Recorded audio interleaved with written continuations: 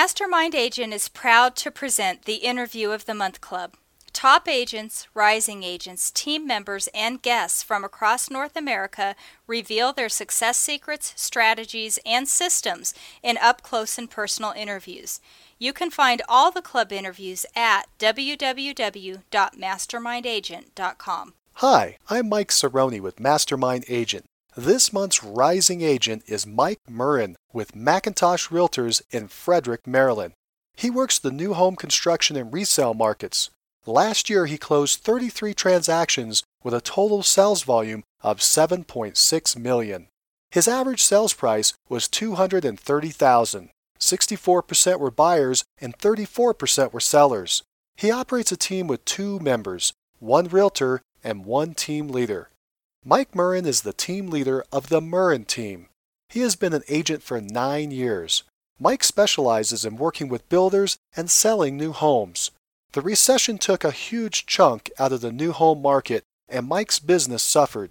He went from selling 74 homes for $31 million in 2005 to 33 homes last year. But Mike is resilient, and he's been busy adapting to his new market. He's on track to close 50-plus homes this year. Mike's knowledge of new home sales is coming back into play as builders start building again. He believes in strategic community service. During the recession, Mike volunteered to be on his local city planning committee. There he met a builder who wanted to build a community of net zero energy green homes. This community puts as much power back into the grid as it takes out each year by using solar and geothermal power. The result is a zero energy bill for homeowners.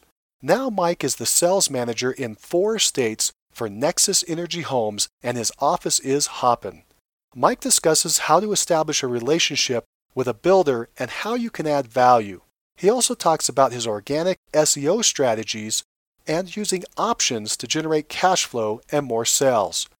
First, a quick word from our sponsor, RealG TV, Real Estate Agent Lead Generation Television. Need more referrals? Get a free script and simple 3-part plan used by a top agent to receive and close 74 referral transactions in 1 year. Just go to freereferralscript.com. That's freereferralscript.com. Now, back to the show. Welcome to the call, Mike. Thank you. Thank you for having me. Mike, before we get started into what you're doing now, let's go back for a moment, and can you tell me what you were doing before you got into real estate? Actually, I started in real estate at a very young age. This was, and in some ways I think it was a positive, this being my first full-time career. I wasn't used to having a normal job somewhere else, so this was all I knew. So how old were you when you started? 19. What made you decide to go into real estate? Well, coming out of school, I had done an internship at a local real estate office, the same brokerage that I'm with now, McIntosh Realtors, and I was trying to decide between a couple different options, finishing college, and had no idea what my major was, or trying real estate, and I figured that I liked this career from what I knew about it from the internship. I would give it a shot, and if it didn't work out, I could always go back and finish school at that point in time. Do you think you had a fast start or a slow start? I had a relatively fast start, although I went into it at a young age. I took it very seriously. I didn't look at it as something I was going to do. I looked at it as a business. I wrote a business plan, had a model, had advertising budget, and had established everything from the very beginning with a plan of action, and followed that, and it paid off. Let's talk about your current market. Could you tell us where you're located and what type of market trends are occurring there?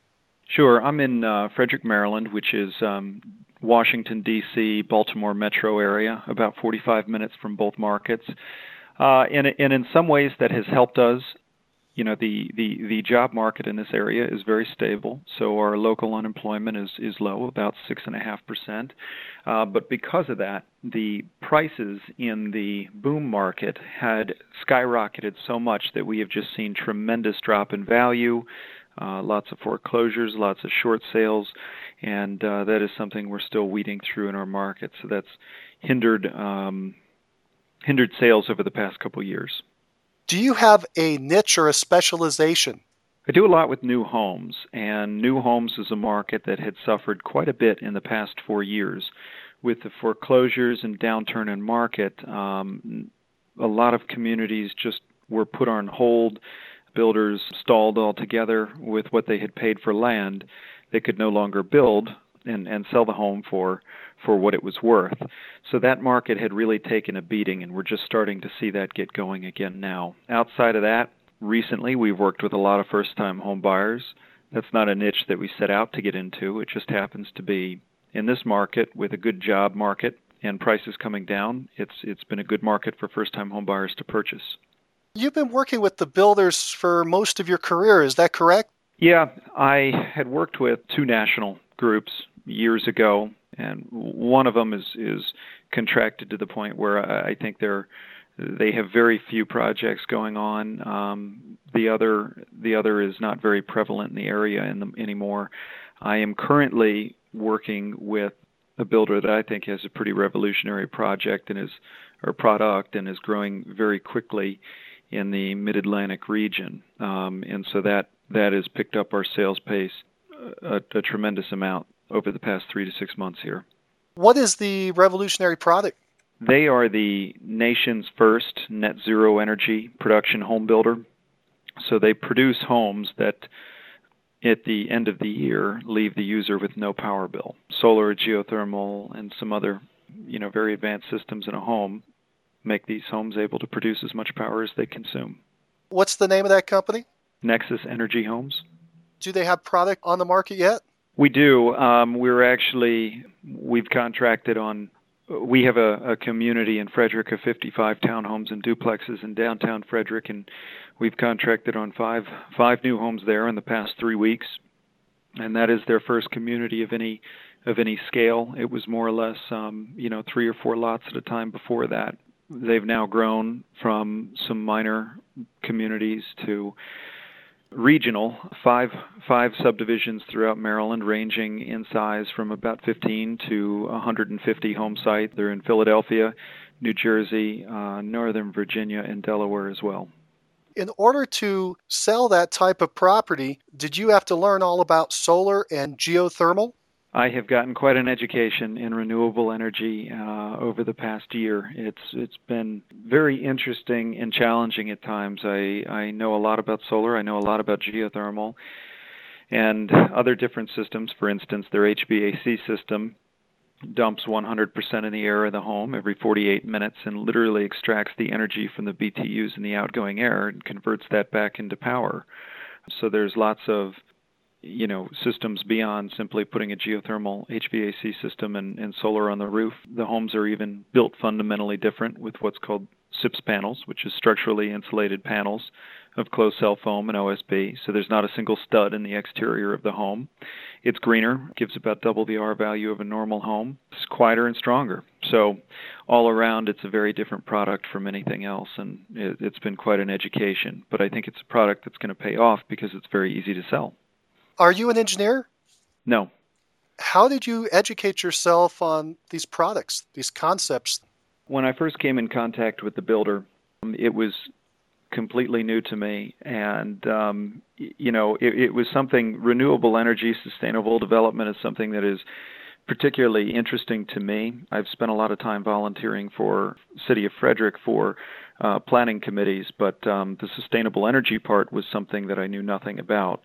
I literally spent, many late nights reading up on the subject, doing my own research, speaking with the engineers that designed the home, as well as the energy architects, and it's taken about a year to get to the point where I am today. I assume that these properties, they're new and they're using newer materials. Are they more expensive per square foot?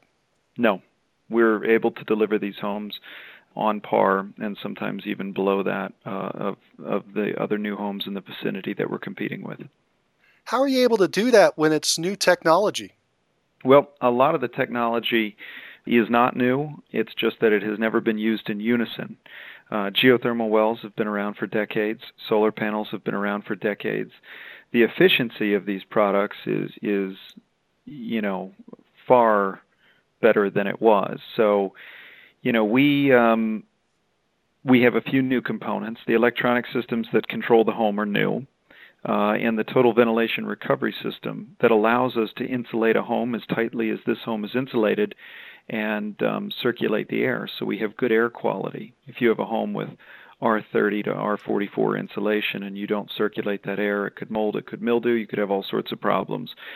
So if you look at 5 years ago before that product existed, and we have a home with typical insulation, you would need 4 times the solar production on the roof to compensate for that lack in insulation. Solar was 60% more expensive per kilowatt 5 years ago. So the combination of all these things coming together has just now made these technologies affordable, where if you're buying in bulk like this builder is, and you have the perfect balance of enough insulation, enough solar, enough geothermal tonnage in your geothermal HVAC system, that you're able to build this product at an affordable price. If your insulation was less and your solar needed to be more, it wouldn't be cost effective. If your solar was more and your insulation was more or less, it wouldn't be cost effective. So it's a balancing act to produce it at a good price. If somebody wanted to get in with a builder and they were listening to our conversation, how would they do it? How did you do it? How did you get in with your first builder? Well, there are a couple different strategies that I've used to build relationships with developers. The first is you have to target them correctly. A lot of builders have their own in-house sales forces. So if they have their own in-house sales force, they're not likely to need you. You have to spot people that are sort of up and coming. They're growing. It is too much for them to manage, but that they're not too big that they don't have their own department. And if you help them grow, if you bring them product, and it's the right size builder, you can often get a deal struck with them. I tend to see, at least in this area, that those are builders that are doing maybe between 10 and 20 units per year. They can't afford somebody full-time, and it's too much for them to handle on their own. That is when they need a good real estate group that is going to handle everything from them top to bottom. Another way is I have spent a good bit of time on planning committees for the city. So these tend to be more unique projects where it is not a developer, what you would call greenfield development. They come in and they do a subdivision and they build the same house they build 20 other places. If it is more of an urban type project, there are intricacies that can sometimes scare a developer to the point where they seek an expert in that particular market. So wherever you are an expert in, it may pay to volunteer and get to know more about what's coming down the pipeline. The project that got me involved with Nexus Energy Homes, I had worked on for 4 years prior to them coming in the picture. So I knew every street, every alley, every unit, every design of that community before they got involved. And when they asked, who do you recommend to sell this, I was endorsed by the director of development for the city and the governor, who, when he was mayor, had helped get this project started. So it was definitely knowledge that I had that they did not, that got me most of these deals. Your work on these planning committees, was that volunteer? Yes. But it paid off in the end? Big time. And I would have done it even if it didn't pay off, but because I think it was the right thing to do. Either way, this is a relationship I am very happy to have established with this builder. And 5 years ago when I started working on that, I had no idea this was coming down the pipeline. But I'm happy it has. You've put yourself in the right place at the right time. Sometimes unknowingly, but yes. Only took 5 years. Yeah, it only took 5 years, yeah. You've identified a type of builder that people should look at, a smaller builder who's trying to move up. How do you approach that builder? What do you do to get in front of them, and what do you present to them to start a relationship? Well, unique knowledge. I mean, for instance, I knew more about this project than the builder did when they got involved. Or if you can show that you're an expert in that market, they might decide to hire you over someone else. I think, what a lot of builders are looking for is most agents, when it comes to new homes and the options in systems that need to be followed, a lot of agents have a tendency to fly by the seat of their pants and just try and get something done. In a new construction, that's a recipe for disaster, because home buyers are looking for a specific type of floor and a specific floor plan, and they want this bump out or they want that addition. and down to the faucets and the light fixtures. So if it's a small builder that's growing and they have had sort of haphazard ways of doing all this, if you can come in and show them that you can organize them, you can make life easier for them and put all of this into a format and a system, you're going to be so much more valuable to them than just marketing that they can't ignore it. And that's really not that hard to do. Design a sheet that shows their options and pricing and walk home buyers through that process. So when you send over a contract, everything's spec'd out and it's a done deal. That doesn't take that long. I mean, it's easier than a typical residential contract of sale. It's just something that most agents, it's foreign to them. Taking the time to recreate this for a builder prior to your first meeting has been extremely valuable for me. In order to do that, you would have to understand that builder and all their options and all the different ways a house could be put together. And then you are turning around and presenting those options to the customer, to the buyer. And that's where you're adding value. Is that correct? That's where you're adding value because it takes their hands off of it and it makes them more efficient, which for any builder that's growing is, 5, 6, 7 homes a year and has the potential to grow larger. They're looking at the inevitable next step, which is hiring, a full-time administration person, and that can sometimes eat their profit for an entire house per year. That's a big risk for a small business owner in a cyclical market like home construction. So if you're willing to handle all that outsourced for them and get paid very well to do so, they're happier even though they're paying more, because if you don't sell homes, you don't get paid. They hired an admin. No homes get sold, they still have to get paid. And so, that is absolutely what we're doing for them. It helps to have gone through the process with that particular builder on the buying end. You have a better idea of what they're doing now to know how you can improve it.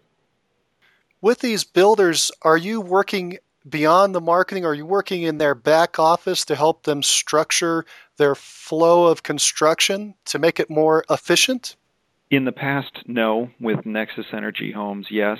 I got involved with them when they were a startup and have come in and wear two hats. I manage the salespeople and sales operations in other states, in addition to personally handling on my group everything that's in our region.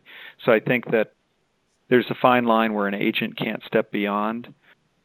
On the marketing side and on the sales side, contracts is certainly what we do, and I think a system for option selection and then providing this to them in a format where they can then turn it into a built home very quickly is well within our realm.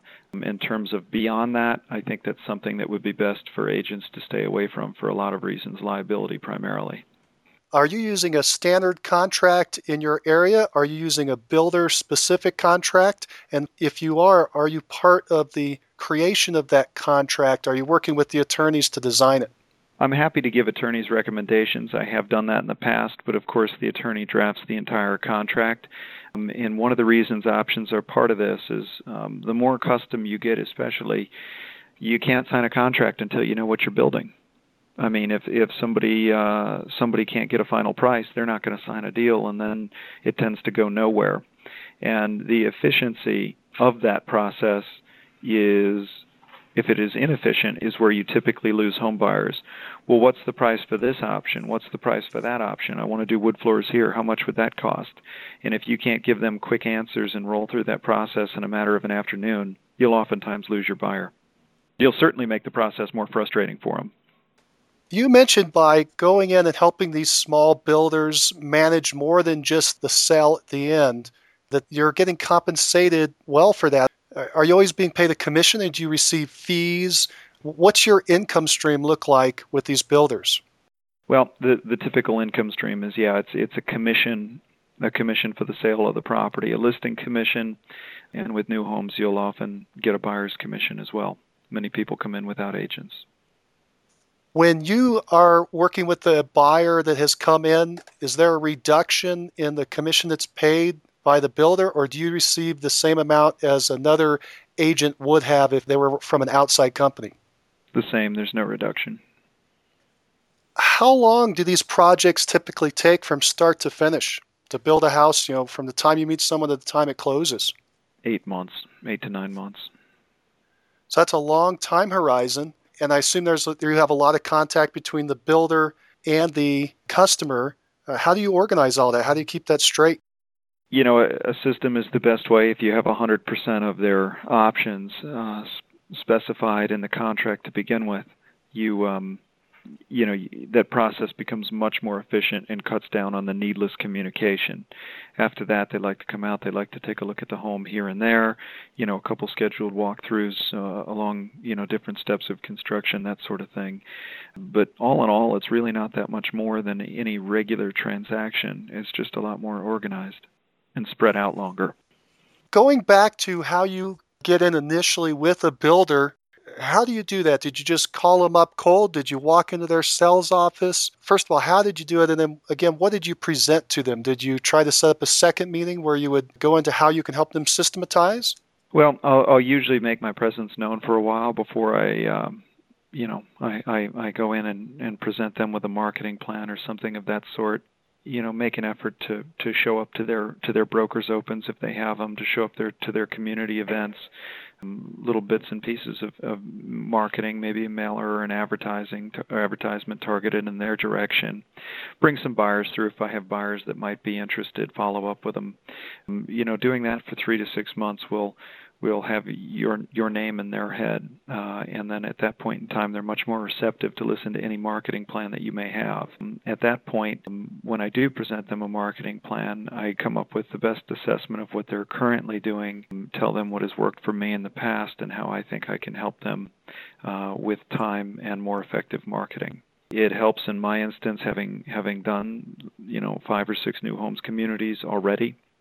To go through and say this worked in the past, you can see this was successful, I'd like to duplicate that for you. But starting cold, I guess a marketing plan is the best thing that could be done. At this point, are you stepping in early in the process and helping the builder acquire the initial land? That is the best way to get the end listings. If you're not fortunate enough to help them acquire the land, it's a lot harder to get your foot in the door. You develop relationships with landowners and or land developers, and you're going to have a lot better opportunity of getting the end listings. There's your introduction. You could spend 6 months courting a builder before you present to them a marketing plan, or you could bring them the deal to begin with, and you've got a good shot at getting the end product. So are you helping them split up the lots, subdivide this, and plot things out? I am not on the subdivision process. I'm familiar with it, but I don't work on the subdivision process of the land. Some areas that's very easy, some areas it's very complicated and time-consuming, and this is one of those areas where it takes, maybe 5 years to get any sort of subdivision approved that is of any size. Do you have on-site salespeople, or are the buyers driving by seeing your sign and calling your office? It depends on the community. If we have a community, usually of 40 units plus, we'll do a model home, and we'll have on-site salespeople, usually open 5 days a week. And that is by far the most effective means of selling a new home. New home buyers like to stop in whenever the mood catches them, on their way back from lunch, on the way home from work, on the weekend, whatever it may be. And the sales pace is typically quadruple when you have a model home open. So it's advantageous for that builder to build that model home if they can afford it. And you say 40 is the magic number. That's where you get a break even? Well, yeah, it seems to pay for itself when you have 40 units or more. And of course, that's dependent on the size and sales price of the units and the margin you're making on those units. But as an average, that's about where we found in the past it seems to be effective. How do you handle buyers that come into the subdivision and the development and they have a home to sell? What do you do with those folks? We really, in most circumstances, can't take home to sell contingencies. So what we do with those folks is certainly work with them to help them sell their home. We end up getting a huge amount of residual business based off of new home sales, and so you get your foot in the door with a lot of resale listings. But unless they're willing to write non-contingent, we have to work with them to sell their home. In some circumstances, we can do an extended lot hold deposit. In some cases, they just have to wait and hope that particular home site doesn't sell. What do you do with buyers who come into the development, start looking around, but don't buy in the development? Do you follow up with those buyers and show them other properties, or do you drop them right there? If they are able to qualify and are good prospective buyers for that development, we make sure we follow up with them about that community several times before contacting them about anything else. We are representing the seller, and it's our fiduciary duty to do so. Once it's become clear that they have no interest in that community, then we follow up with them about other properties. Is there anything else you think that an agent that wants to start working with builders should know that we haven't talked about? I think it's important that they understand the finances. A lot of agents say, well, why doesn't the builder just buy the land and build a model home and we'll start sales? And realistically, in every industry, money's tight these days. It costs a lot of money to buy land. It costs a lot of money to develop land, and it costs even more money to build a model home and put in the infrastructure for the community. So if you're speaking the same language as the builder or developer, you're going to have a better opportunity of getting in with them. And what we're seeing a lot of these days is joint ventures. This builder requires that all of the land is subordinated to construction financing. So this community that we have downtown, we just started sales on, is 55 homes. They don't own any of them. All of the land is transferred from the current owner to the future owner at the time of settlement on the home. The current landowner subordinates all of the land for construction financing, and this builder never has to take ownership. That saves them a tremendous amount of money. It saves their, needing to get construction financing and financing to build the land, allows them to deliver the same product at a better price, and allows them to grow elsewhere much faster. Getting a basic understanding of how builder finances work and how really the commercial loan market works these days can go a long way to helping to get you these types of listings. I'm trying to understand that. Does that mean that the landowner was not paid cash at the time that the builder came into the transaction? There was either an option to buy that land or a seller carryback. I'm trying to picture it in my mind how that works. Correct. The closest thing you could call it is an option. This builder paid $0 for that land when we started the project. They are not paid until the unit is sold.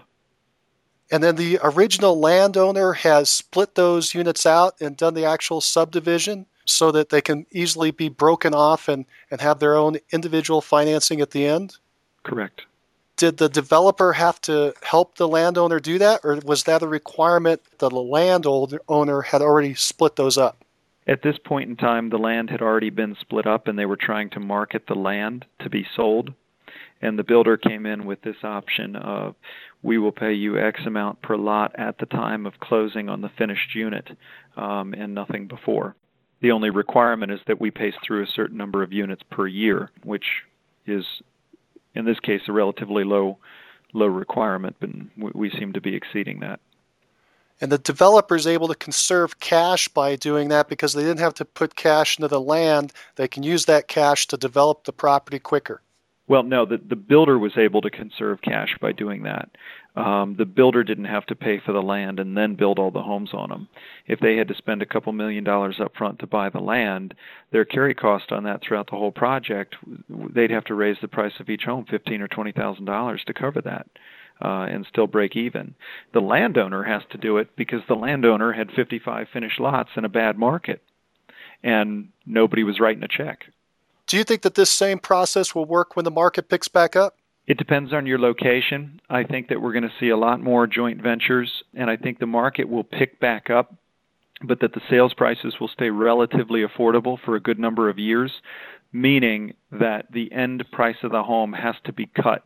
And the obvious place for it to be cut is on a joint venture deal with the landowner rather than construction quality. If you can save $20,000 a unit by paying that landowner at the end of the transaction instead of buying all the lots up front, I think those deals are likely to happen. Now, even in a hot market, the takedowns may not be 1 or 2 lots at a time. They may have been 50 at a time, but if you go into a large planned unit community with a national builder, they wouldn't buy 1,000 lots. They might buy 20 or 30 or 50. And we've seen that number shrink. It's only on a small scale. These builders that I think it'll be easy for agents to get their foot in the door in, that are growing and currently relatively small, they have to buy 5 lots at one time because the landowner says that's what I want, and they want to do a project and they don't have another choice. once they scale up, if this agent is the one that says, don't pay $250,000 for those 5 lots, here's 50, the infrastructure's in, the landowner will subordinate, you don't pay till closing. You just got a project 10 times larger and spent no money. That's valuable knowledge that, honestly, most home builders, they know building a home, and it's not much more complicated than a guy in a truck that swings a hammer. The sophistication can come from this side, and if you make them, you produce your client you help produce your client, you help build them up. This is knowledge that most smaller home builders don't have. And are those smaller home builders loyal to you as they grow and they start to achieve 50 or 100 or 200 units a year? Depends on the home builder. I've gotten very closely involved with Nexus Energy Homes. So at the moment, I'm pretty integral as I'm managing their operations out of state as well. So the realtors, from Philadelphia and New Jersey and Northern Virginia, the people like me that are running their projects, I'm their resource. When they meet me, I am wearing my Nexus Energy Homes hat. Here, I wear my general brokerage hat, but I'm the broker affiliate with Nexus Energy Homes. So anything that they need, any expertise that they need, the knowledge on the homes, how the products work, they come to me and I handle that in-house for the builder and have compensation for that as well. Now, a quick word from our sponsor, RealG TV, Real Estate Agent Lead Generation Television, where top agents reveal exactly how they create consistent flows of home buyer and home seller leads into their practices every month. Need more leads? Hit the pause button right now. Open Google and search RealG TV. That's RealG.TV. Now, back to the show. I think at one point you mentioned that you're handling, I'm trying to remember if I got that right, if you're handling national sales for Nexus? I manage all of the sales for Nexus Energy Homes, but right now they're 4 states, and so they're nowhere near a national company. I had previously represented several national builders in my local market. Are there people not in your general brokerage that you're managing over at Nexus, the salespeople? Yes. In Philadelphia, Southern New Jersey, Northern Virginia, and even in my state, I generally travel about 45 minutes for a radius of 45 minutes around Frederick. But when you go into Washington, Baltimore, and even some other Maryland counties, that's out of my area of expertise when it comes to the market. So we find a local representative that knows that particular market, and I manage and help them with Nexus sales. So anything that is a Nexus community out there and they represent Nexus locally in their market, I'm their resource with the company. How many of those folks are there that you're managing, these sales reps? About 6 or 7 at the moment. Your compensation for doing that, are you being paid a salary or an hourly, or do you get a percentage of some type of commission? At the moment, I'm paid referral basis on everything that's sold, and then, of course, whatever I get paid locally or whatever homes are sold locally, I'm paid a full commission on those. Does Nexus have ambitions to go national? Certainly northeastern region. Once you go national, things really start to change, and you see a lot of builders' quality start to slip. You just can't have one person accountable for 20 states, that's overseeing project managers and things of those sorts. So I think that it'll be a New Jersey, Pennsylvania, Maryland, Delaware, Virginia, maybe even North Carolina, but I don't know about national. I'd say it's too early on to say, but one of the other complications is with these type of systems, their homes are designed to be net zero energy, green homes in this environment. In the Southwest, that's a totally different story. In the Northeast or far Northeast or in the Northwest, that's also, again, then a totally different story. You might need very different systems than what we've worked out here to create the same product. That looks like it's an opportunity that's opening up to you and is very exciting. And the reason you got there was because you've been working with builders for so long, and also because you were on this planning committee for the city. Which is where they got their first big project, and because I had been involved with that particular project, there was a previous builder that was planning to build, they defaulted, And when Nexus came in, this is their first big project, which I had been very involved with that for years before they came into the picture and brought them knowledge they didn't have. You brought your knowledge base. Mm-hmm. How did you become part of the planning committee? Well, that's another good question. A lot of my resales, a lot of my market share is in downtown Frederick, which, Frederick's a county of about 260,000 people. There are about 90,000 people with Frederick address. So it's not a huge city. It's small enough that you can get involved, but big enough that there's stuff happening. And I guess with a lot of my general sales and interest and, social connections being in that area, it's something I had expressed an interest in, and had started going to conferences and seminars and educating myself on sustainable growth. And I submitted an application to volunteer on the committee, and it was accepted. So, after having spent a few years in that, it gave me a real good base of knowledge that when you combine that with the experience that I had had in new home sales with resales, it became valuable to this particular home builder.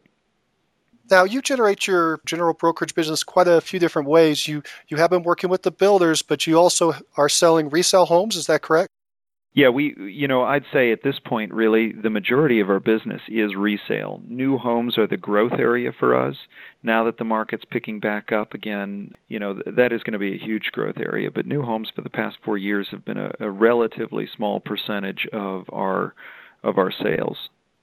Prior to that, we had a lot more, but the past 4 years have been very slow for new homes. How are you generating your current resale business? A lot from past clients and referrals, and then another, I'd say, outside of new homes, maybe a third from referrals, a third from past clients, and a third from the web. How do you stimulate referrals and business from your past clients? Well, I send out direct mail and automated email campaigns from my website that just remind people that we're here, that we're in business, that we are that we're doing well, and happy to help them or any friends, family, or coworkers that they may have. For the purchasers that we had built, more than just a working relationship, we may have built a little bit of a friendship. I like to make personal contact with those people as much as possible. Catch up for lunch every now and then. Some I have become personal friends with. Maybe even a happy hour or coffee or something along those lines. However it is that I think would be best to catch up with them in person. Do you ask specifically and directly for referrals? Not usually, no. I put it at the bottom of an email signature. We put it on the website, things like that. But I don't like taking someone out for a drink and then say, "Remember, I'm looking for your referrals." I feel that it cheapens the personal relationship you invited them there to create. So it's just a byproduct of the relationship. Yeah, I've always been a pretty soft sell kind of person. They know who I am, they know what I do, and they know why I'm involved in business. And when they're ready and comfortable to send referrals, I'll hope that they send them to me. You mentioned you're also generating business on the web. What are you doing there? Well, I have a network of websites actually. I've just had 2 more agents come on with me, so really I've got 3 that have. I've got 1 agent that's been with me for about 7 years, 1 that's been with me for about 6 months, and 2 that came on about a week ago. So we're handling all this new business. We're growing, and my web presence is growing as well.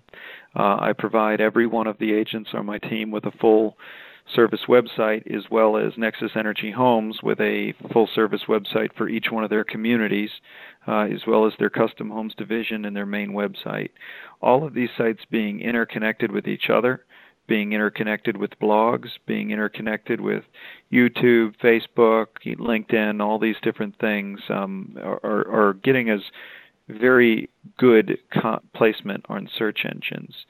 I also make sure that the content is unique, that the content is valuable to readers and easy to navigate. And for our local market in Frederick, Maryland, if you type in anything to do with real estate in Frederick, chances are we're on the first or second page of Google and Yahoo and whatnot. And so usually about once a week at this point, I have somebody that emails and says, I'm thinking about selling and found you online, just wanted to decide where to go from here. And so, spend the time, do it once, and it pays you back forever. Currently, it's generating about one listing a week.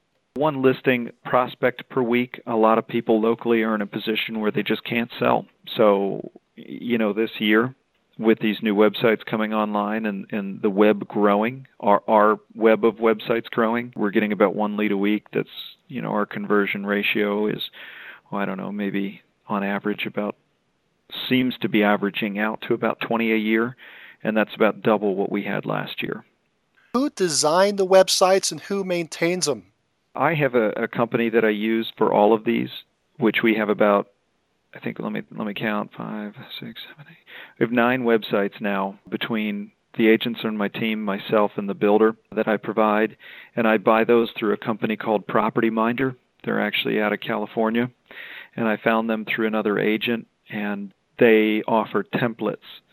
In my opinion, very good templates and even semi-custom websites, and then you can provide additional content and edit them yourself. I spent a great deal of time learning and educating myself on the process of the web, what makes search engines find you over someone else, and writing custom content. Property Minder is the template. So I think it's also valuable if an agent doesn't have a lot of new construction or they want to go some other avenue. Get to know the web. Buy a template from somebody like Property Minder, or Z57 is another website company that offers good templates. Spend the time, customize it yourself.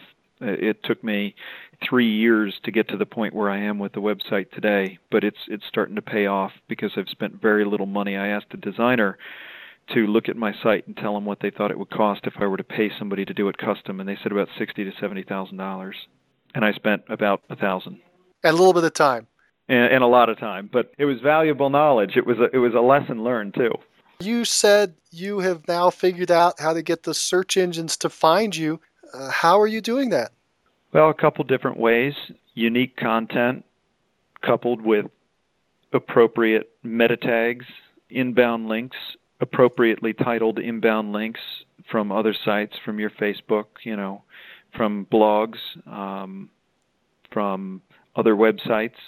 If you've got a blog about real estate that is talking about homes for sale in a particular neighborhood, and it has search homes for sale in Green Acres, and I'm just making something up, and that's a link to a page on your website that is talking about homes in that community, that is a very valuable link, and that's going to index at some point in time on Google. So when somebody types in house values in Green Acres, you're more likely to be found.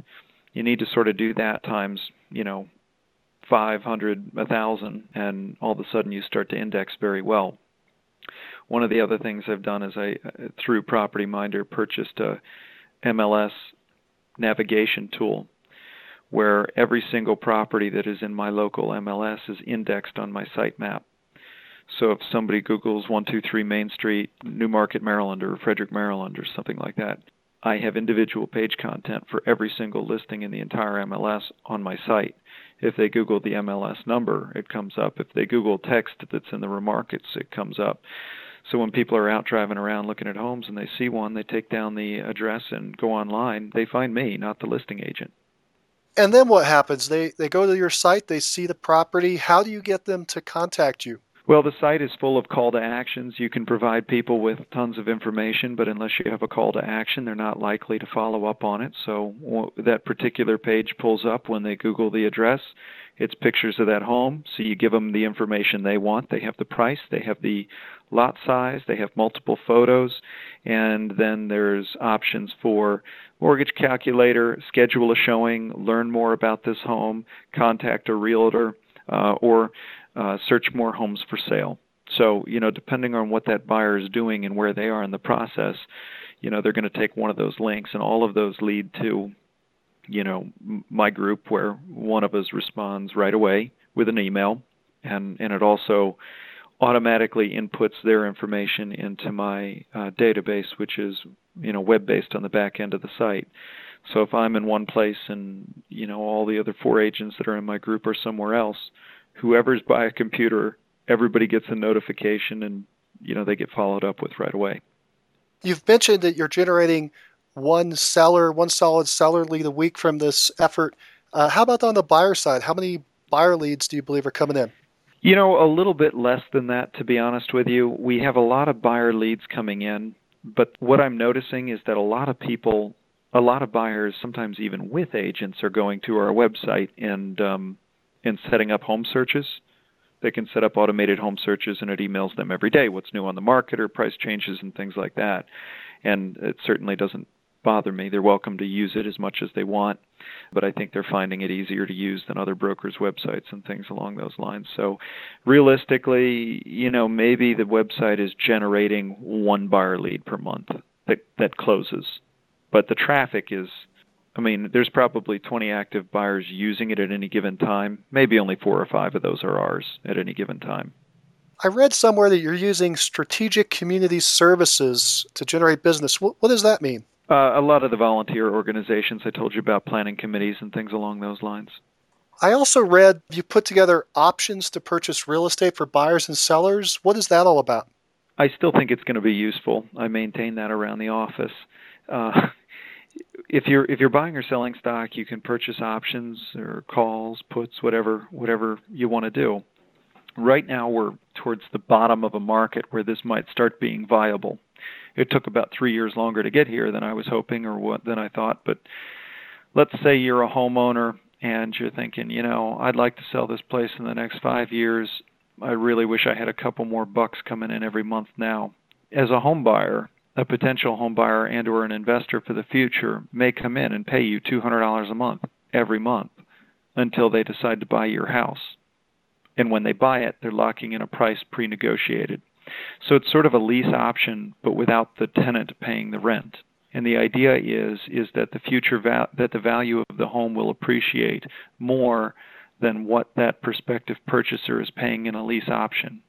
If the value is going up 5% a year and you're paying 2.5% a year in an option payment, the theory would be after 5 years, you have a net gain of, say, 12.5%. And then you buy the home, and you've bought it below market. Maybe you move in it, maybe you rent it out, or maybe you just turn around and sell it and capitalize off the money you've made. The safe part of it for that prospective investor is that if the values don't go up, all they've lost is a little bit of money every month. It's not tremendous. They can stop paying at any time, and when they do, they forfeit their right to buy the home at any point in time in the future. So for investment properties and things of those lines, it could be a new method of investing in real estate. And the advantage to the seller? The advantage to the seller, they get a check every month. If they're happy with the price of their home or are betting that the value is not going to go up a tremendous amount in the next couple years, well, maybe they're getting, a couple $1,000s a year for the next couple years. Have you put this together just conceptually, or are you actually taking action with it in the market? Our market has still been downward in terms of price. So I haven't had any real opportunity to use it yet. It is an interesting theory that has gone completely unused for the past 3 years when we put it all together. We're getting to the point now where the market seems to have stopped declining, and I think that once it gets any hint of appreciation, that this might be a viable option. So it's creating a speculative market where speculators can come in and try to guess whether the market is going to go up or how fast it will or will not go up, and you have 2 players on either side. How are you going to capitalize on this? How do you get compensated for putting this idea out there? Well, a certain percentage of the payments to the property owner would be due as a commission. When the property owner hires you to find a option buyer, they're agreeing to pay you a set commission. I've really taken some notes on what would be appropriate, and I can't remember what they are off the top of my head. And then, of course, there is a transfer of the property, in most cases at some point in time, too. So what an appropriate commission amount would be, I don't know, but you'd have the installment payments and could get paid almost like a commercial lease, or you could be compensated at the end when and if the home does transfer. So a commission as it moves along and possibly a commission at the end, just like a lease option, a lease, getting paid on a lease for managing it and getting paid on a sale when it occurs. Right. Potentially you'd be creating an income stream as well as a final payoff. Yeah, which is great because a lot of realtors, they get a big check and then they don't make anything for a while. So I think a long-term residual income stream could be nice in this industry. Let's talk about your team for a minute. You said you have 4 people that you have, one that's been with you for quite a while, 7 years, one that's been with you just a relative short amount of time, 6 months, I think, and then a couple brand new folks. What are all these people doing? Well, now that we are up and running with this first community of any size, we've got a model home and it needs to be manned 5 days a week.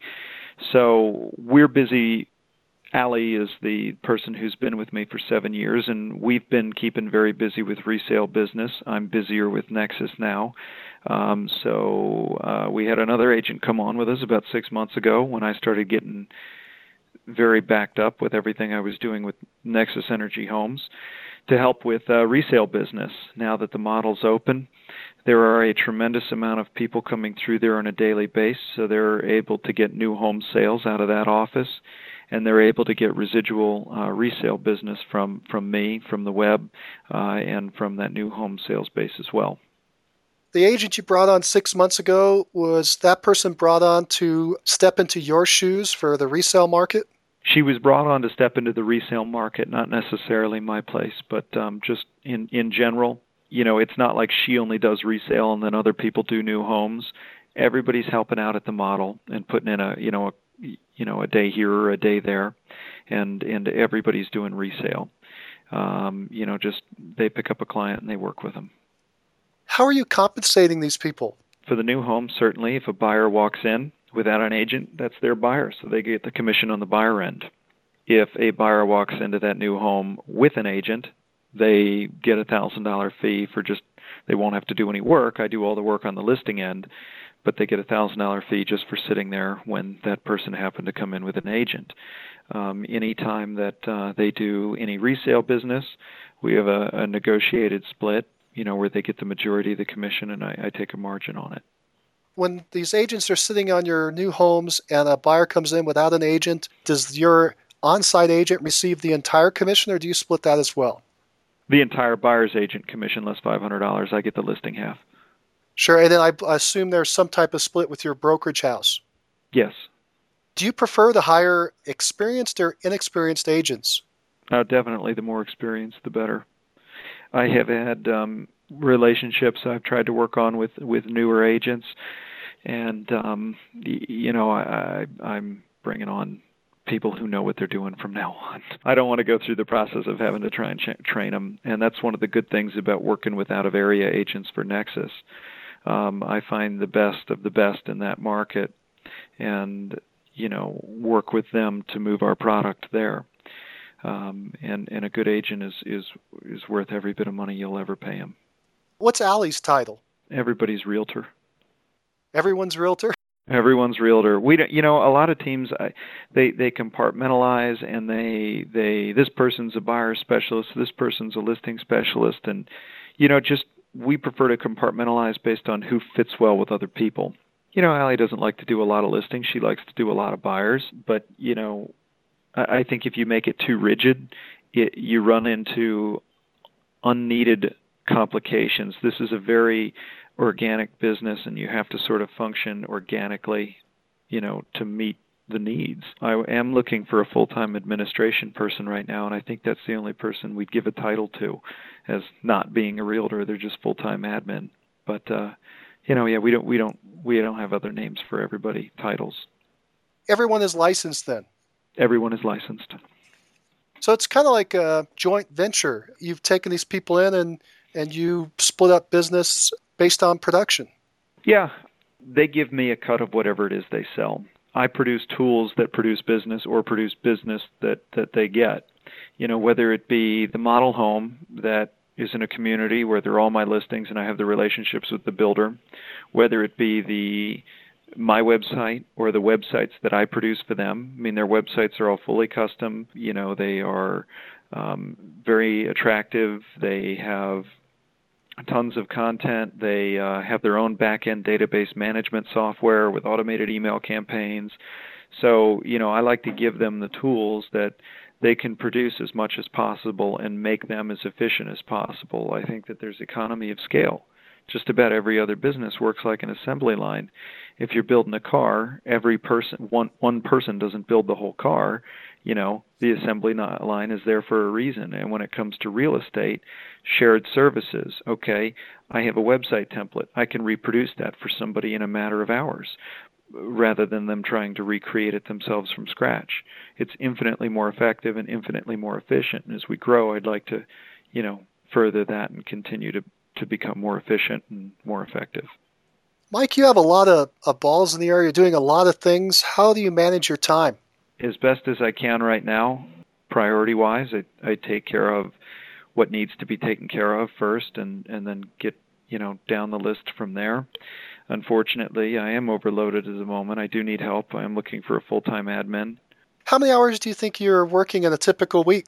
Maybe 55, 60 at the moment, and that's up far beyond what it has been in recent years. And it won't be like that forever.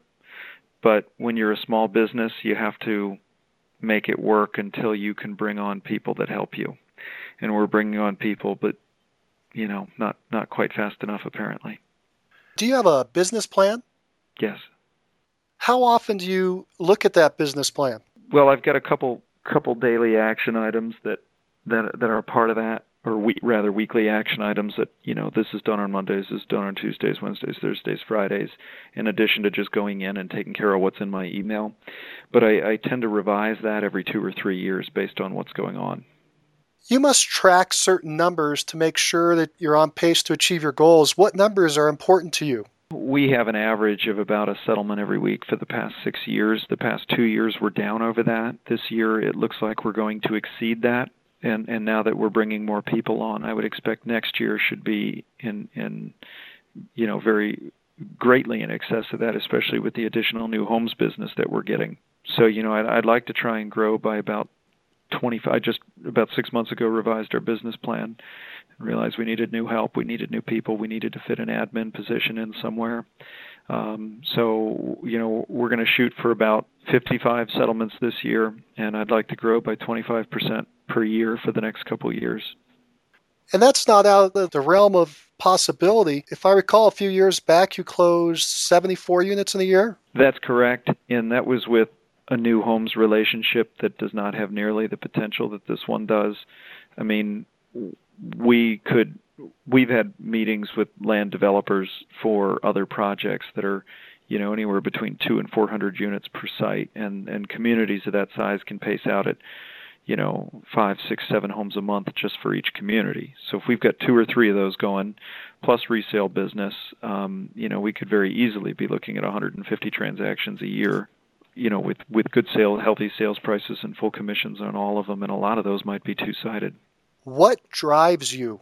Well, honestly, it helps that what I'm working on with this home builder is something that I actually believe in, sustainable development, green housing, economic development. All those are things that are personally important to me. I would do it even if I wasn't getting paid, work for those things. So it feels good that my career and my ideals line up. What else drives me is on the business development end. I like planning much more than I like implementation. So I like to go out and stir things up and have people around that help me finish them off. And I think that's why, working with a group where I can run around and stir up business and then they walk the individual buyers and sellers through the transaction is a good fit. We were growing at a very, very rapid pace, and then the economy tanked. And so the last 4 years have sort of been, 4 to 5 years have sort of been pick up the pieces, restructure, plan, and wait for the right time. And that's something I enjoy doing, and I'm just finally happy that time seems to be here. Why do you think you've been successful? Well, I like to plan and look at the big picture, and I think a lot of people chase short-term goals, and I maybe have a problem and chase too long of a term goal, but you wait long enough and that's going to end up working out. I think that a lot of people also like to be the one in charge, and I like to surround myself with people that are as good or better than me. if I can get somebody to work with me that has superior knowledge to me, and maybe more experience or more knowledge or connections, that would be great. I don't think that a top-down approach is the way to build an effective large organization. I think that mutually beneficial relationships are the way to build a large organization and a successful one. And so that's what I'm working towards. If you were to advise a brand new agent just getting into the business, what would you tell them to do first? Definitely write a business plan with ambitious but achievable goals, and look at every day the ABC of how to meet those goals. So many people, so many new agents especially, I see them come in and they get discouraged and give up when they don't have any sales after 3 months. And, well, that's just the way this business goes. You're starting your own business becoming a new realtor. And, a lot of people just expect to go in and sit at the office and the calls are going to come in. And, there's a lot of great freedoms that come with this career and great opportunities that come with this career, but you have to earn every bit of them. Go out there, market yourself, and you can't give up. It may not happen for a year, but when it does, it won't stop. Well, Mike, you're on your way. You've been retooling and ramping up.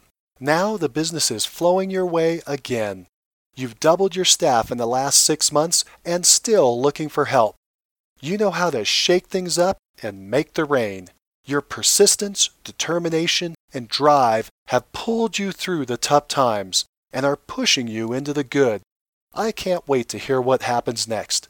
Thank you again for being our Rising Agent of the Month. If you like the show and want to know when the next one's coming out, click the subscribe button on iTunes or Stitcher. And if you want to hear more episodes like this, give the show a 5-star review and write a quick comment. I read them all, and it motivates me to keep going and share the top agent success stories with you. Thanks. If you're looking for more ways to generate leads, check out our sponsor, RealGTV, Real Estate Agent Lead Generation Television, and their giant database library of video trainings where top agents reveal, demonstrate, and discuss their best lead generation methods. Visit RealGTV, REALG.TV. If you're low on funds or just want to get the maximum leverage, check out my masterclass webinar titled Top 5 Free Lead Sources for Real Estate Agents. Learn more at freeleadtime.com. That's freeleadtime.com.